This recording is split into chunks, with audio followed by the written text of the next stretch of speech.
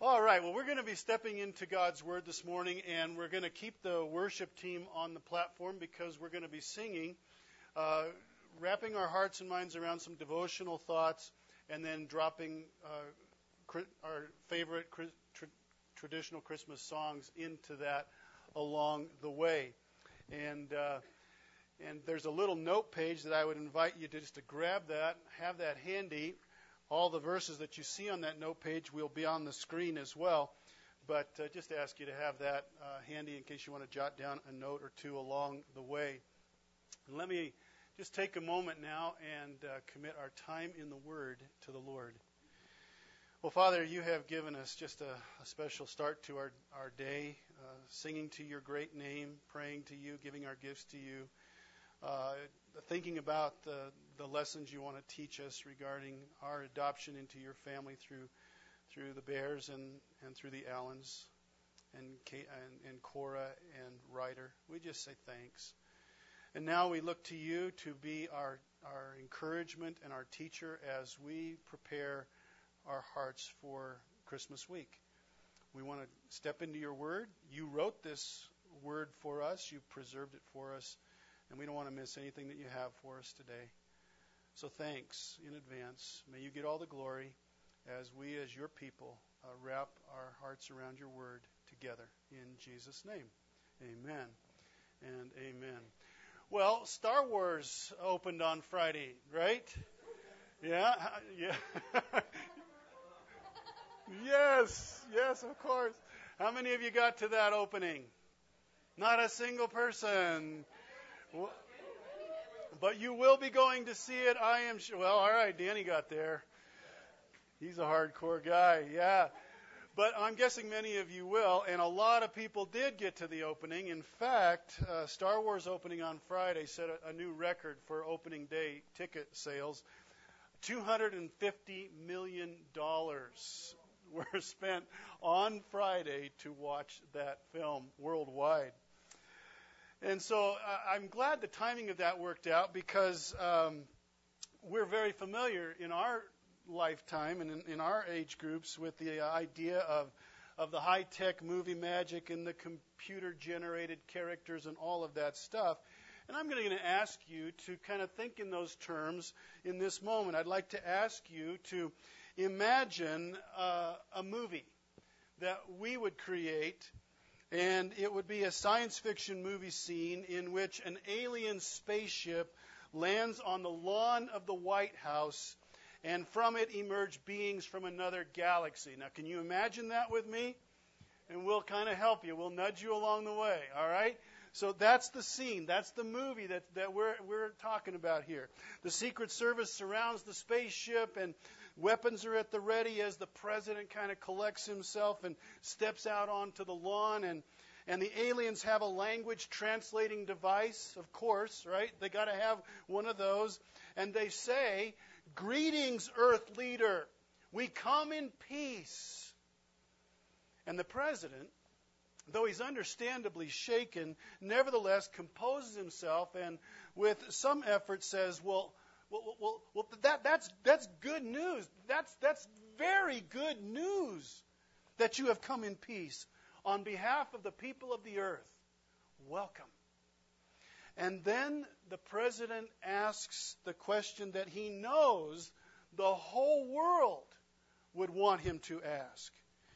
He says, "Forgive me for being so direct, but may I ask, why have you come? Why have you come to us?" Well, the aliens are visibly pleased by this question, and using their translating device, they begin to give several reasons why they have traveled billions of miles and risked untold hazards to come to this little blue dust speck in space. And each reason that they give is logical, it's reasonable, it's fortified with genuine expressions of goodwill.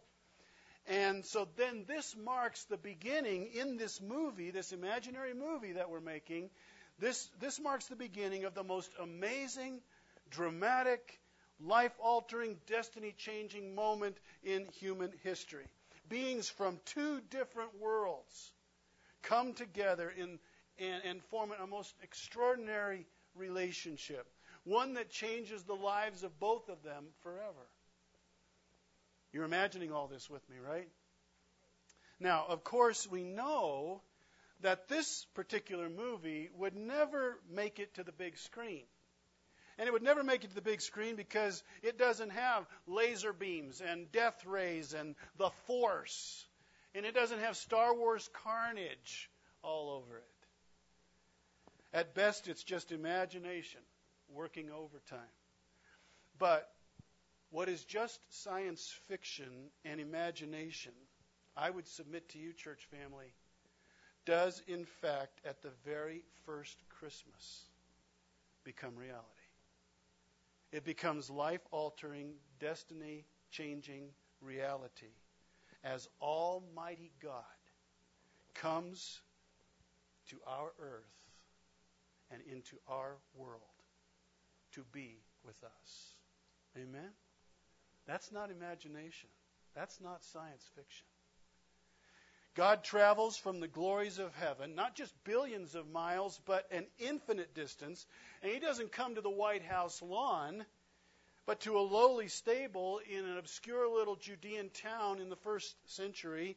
And there, only hours old and virgin born, he, God, Jesus, is lying in a feeding trough. That's not imagination. That's the real deal. His arrival is announced by others who come from this same heavenly realm, and they sing a very well-known and reassuring song. Glory to God in the highest, and on earth, peace. Peace to the inhabitants of the world. They declare that God has come, and that he has come in peace. And that is good news, isn't it? Well, that's not just good news. That's great good news. God has come in peace. But unlike our imaginary alien encounter on the White House lawn, no one at that very first Christmas asks the all-important question that the world should want to know. And what is that question?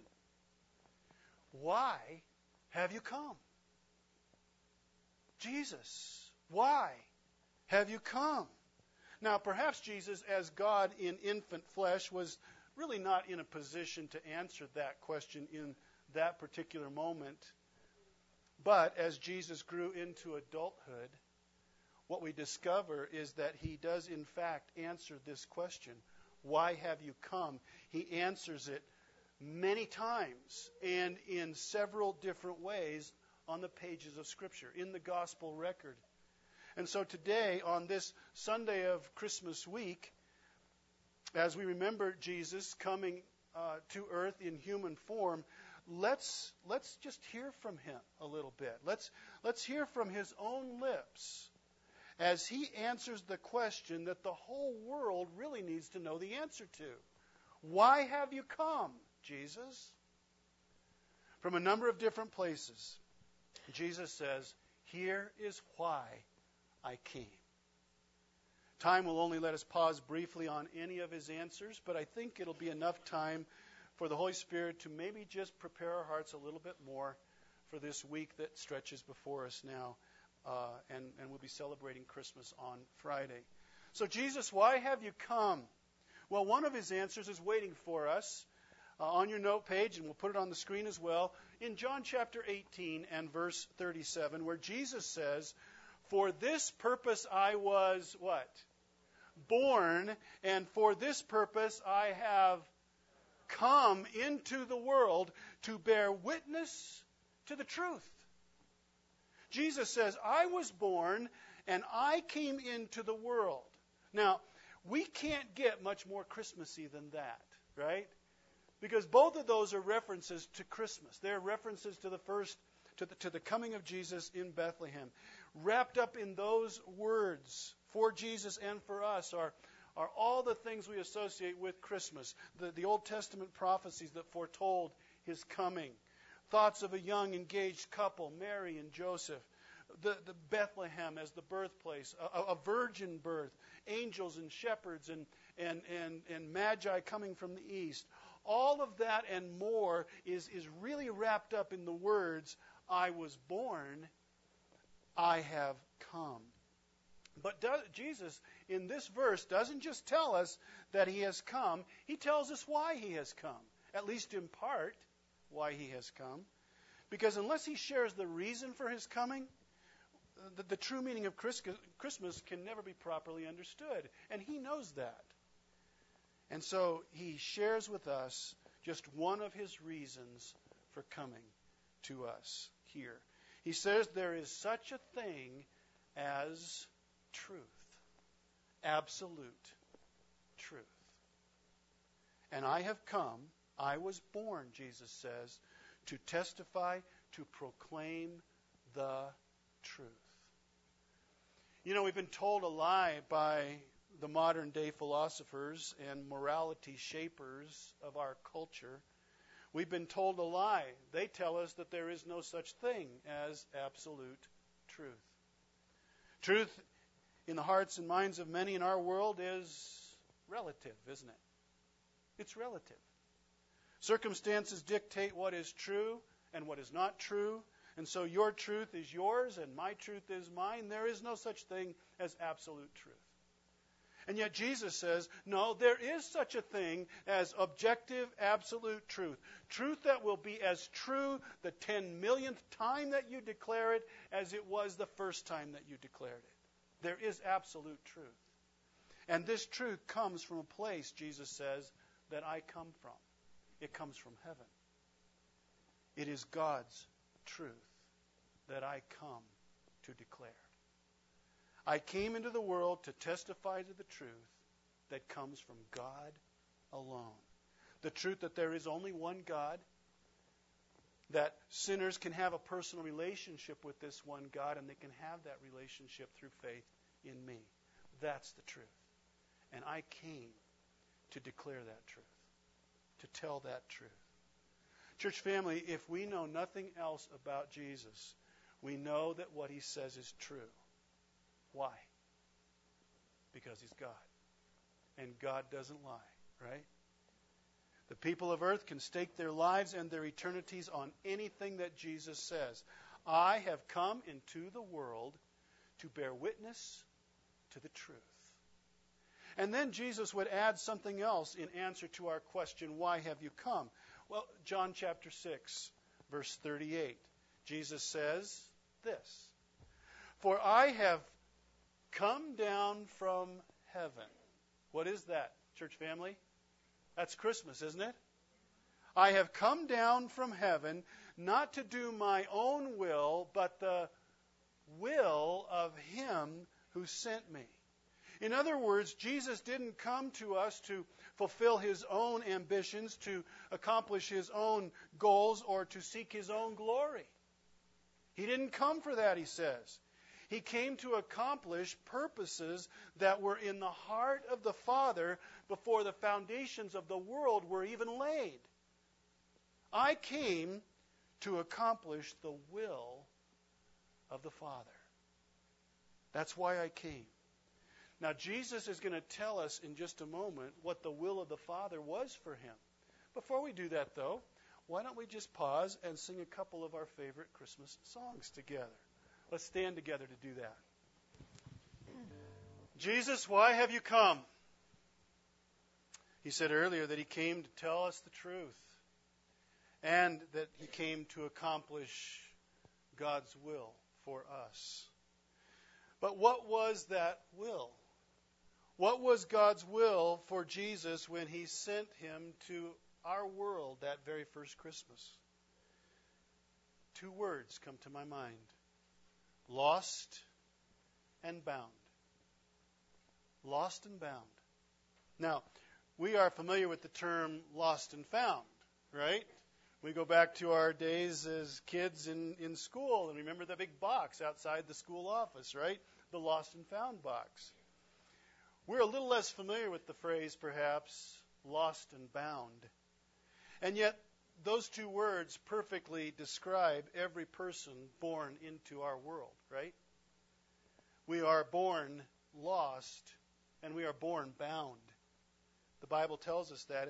And God's will was to send Jesus so that we might be found and set free. Our first parents, Adam and Eve, representing us and doing exactly what we would have done had we been there with them, they chose to defy God's word, to disobey His expressed will, and they ran away from Him and sold themselves and us out to an enemy whose name is Satan. And we were sold into slavery to sin and to death. And that is really what our Bibles declare in Genesis chapter 3, that sad story. And by virtue of our sin, we all became, in that moment, hopelessly lost, spiritually lost, and separated from God because of sin. But Jesus says in Luke chapter 19, verse 10, for the Son of Man, what? Came. What is that? That's Christmas, isn't it? For the Son of Man came to seek and to save the lost. To save us. It was God's will that we not remain lost and enslaved to Satan, sin, and death. And so, in effect, Jesus is telling us in this verse here, through these words, that He came to earth, He came to Bethlehem, and to that very first Christmas, He came really on a rescue mission, didn't He? It was a rescue mission to find the lost, to seek them out and to find them, and to save them. That's why He came. And how will you do that, Jesus? And in doing that, how will you fulfill the will of your Heavenly Father? Well, Jesus answers that question for us as well in Mark chapter 10, verse 45, where He says these words, for even the Son of Man did not come, what is that? Christmas? For the Son of Man did not come to be served, but to serve and to give His life as a ransom for many, for us. Church family, do you suppose we could just read that verse off of the screen together? Just declare it as a church family? Let's do that. For even the Son of Man did not come to be served, but to serve and to give His life as a ransom for many. Jesus says the Son of Man came to serve by giving His life as a ransom. Although we know this, let me simply declare it. We have Christmas today, this week, because we needed ransoming, right? That is why we are celebrating Christmas this week. That's why we're doing it. The world may not be doing that, but we're doing that. We're celebrating Christmas this week because we needed to be ransomed. That word ransom that Jesus chooses here, it means to make a payment that will release someone from some kind of bondage. The payment that will set the one who is bound free. That was us, remember? We were lost and we were bound. We were all born into this world slaves to sin and under a cruel master. Jesus declares that His coming was so that He could make that once and for all payment to holy God that would release us from sin's bondage, from sin's penalty, and set us free from Satan's power. He pays the sin debt, the ransom price that we could never pay on our own so that we could be free. Not bound, but free. He substitutes Himself. That was the Father's will. God's will was to pay the price for us. His holiness, His justice demanded that price, and Jesus says, I'm willing to be the ransom price. And He goes to the cross for us. Satan and the grave would have to release their hold on us the moment that we put our faith in the Lord Jesus Christ. Amen? We're no longer lost. We're no longer bound. We have been found, and we are free. Jesus says, that's why I came. In fact, Jesus sheds even more light on this moment of ransom when he says this in John chapter 12 and verse 27. And this is a statement that he makes only hours before he goes to the cross for us. He says, "Now is my soul troubled. Now is my soul troubled. And what shall I say? Father, save me from this hour? But for this purpose I have come." What is that? Christmas. For this purpose I have come to this hour. Even knowing, as sinless God, that he would soon take our sin upon himself, Jesus says, I came to ransom. I came to ransom back to God that which was lost and that which was bound. It was for this purpose that I came to this hour. Let's sing together. I heard the bells on Christmas Day. Jesus, why have you come? His answer, I came to proclaim heaven's truth and to accomplish God's will, to save the lost and to personally and to permanently pay the ransom price that sets sinners free and allows them to experience a forever relationship with the living God. That's why I came. But then he quickly adds another reason for the first Christmas. Jesus will say this in Luke chapter 5, verses 31 and 32. Those who are well have no need of a physician, but those who are sick. I have not come, remember, that's Christmas. I have not come to call the righteous, but sinners to repentance. I have come to call the sick, the spiritually sick, to repentance. The word repent, it comes from a first century Greek word that means to turn 180 degrees from the direction that you're going and go the other direction. It means to turn around. To all who are not going towards God, Jesus says, I came to call sinners to turn from the direction they are going and to turn to God. That's why I came, to call them to repent. Turn, because your eternity depends on your turning, Jesus says. He knows there can't be a successful calling of sinners until the ransom price is paid, but once the price is paid, well, the call can be made, can't it? Jesus says that he came to Bethlehem in order to call us to God, to turn, to repent. Though it was an infant cry that first Christmas night, it was a personal cry, wasn't it? It was the cry of God to us, and it was the call to repent. He's calling sinners to repent right now. Every day, the Bible says, 24 hours a day, every day of the year, God is calling sinners to repent.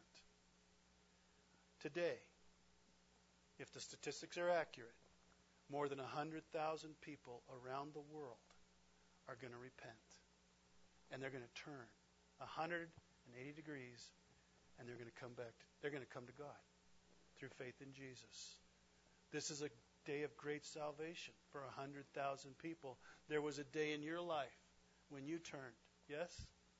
And perhaps if you have not turned yet, today is the day when you will turn. You will repent. Cry out to God. Trust Jesus as your Lord and your Savior. And be in an eternal relationship that can never be taken away from you. God is calling to sinners. He does this in two ways. He calls to us through his creation, doesn't he? The Bible tells us that he does that.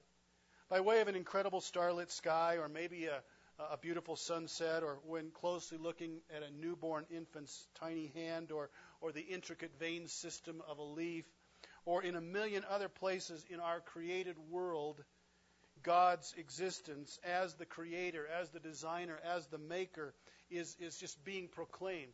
There is a God, and he made it all. Creation declares that. And the Bible says that no one can ever say to God, I didn't know that you were real. I didn't know that you existed. I didn't know you were calling to me. Nobody can say that because God says, you know. Just by looking around you, you know I've been calling to you simply through what I have made, through my creation. I'm here, and I have not ignored you. But here's the thing. While creation can introduce us to God, it cannot reveal His plan to rescue us and to ransom us. Can it? Creation can't tell us about that. And so He gives us His Word. And even now, right now, today, in this very hour, Jesus, by His beloved Son and by the words that we have been sharing on the screen and on that little handout that you have, Jesus has been telling us about God, His coming. God calling us to Himself, calling us to step into His love through simple faith in His Son. God has been faithfully calling to us today, reminding us where we will find true forgiveness of sin and a forever future with Him. And that is why Jesus will say in just one more place that we'll consider, in answer to our question, why have you come? Jesus will say this in John chapter 10 and verse 10. The thief comes only to steal and kill and destroy. Who is the thief? The thief is Satan and his kingdom. The thief comes only to steal and to kill and destroy. I have come. What is that? That's Christmas, isn't it? I have come that they may have life and have it how? Abundantly, Jesus says. He's referring here to the life that He has. I have come that they might have my life in them. Life eternal. A personal relationship with God now. That kind of a life that makes life here on earth purposeful and joy-filled, though it's hard and difficult and we live in a sin-infected world. He has come that we might have life, His life, right now, but He's also come that we may have that life that comes after this life is done, right? Eternal life with God forever. Jesus says, it's why I came. I came that you might really live through faith in me. That's why I came. And then Jesus will add in the very next verse, John 10:11, I am the good shepherd, and the good shepherd does what? He lays down His life for His sheep. That's what Jesus did. That's why He came. You know, we have Christmas, church family, because Jesus longed for us to have life. Jesus came because God longs for all of us to have His life through faith in Jesus' death and resurrection. Do you have that today? Do you have that life? I hope you do. If you can't answer for sure yes to that question, do not leave today without finding a friend or pulling Brandon or me aside. Let's talk about that. You don't want to leave today without life through faith in Jesus. Jesus, why have you come? Why have you come? His answer? To declare heaven's truth. I've come to do God's will. I have come to search for and find the lost. I have come to pay the ransom price that will set the prisoners free. I have come to call to the Father those whom He loves. And I have come to give life that is really life. Life now and life forever. That's why I've come. Amen and amen.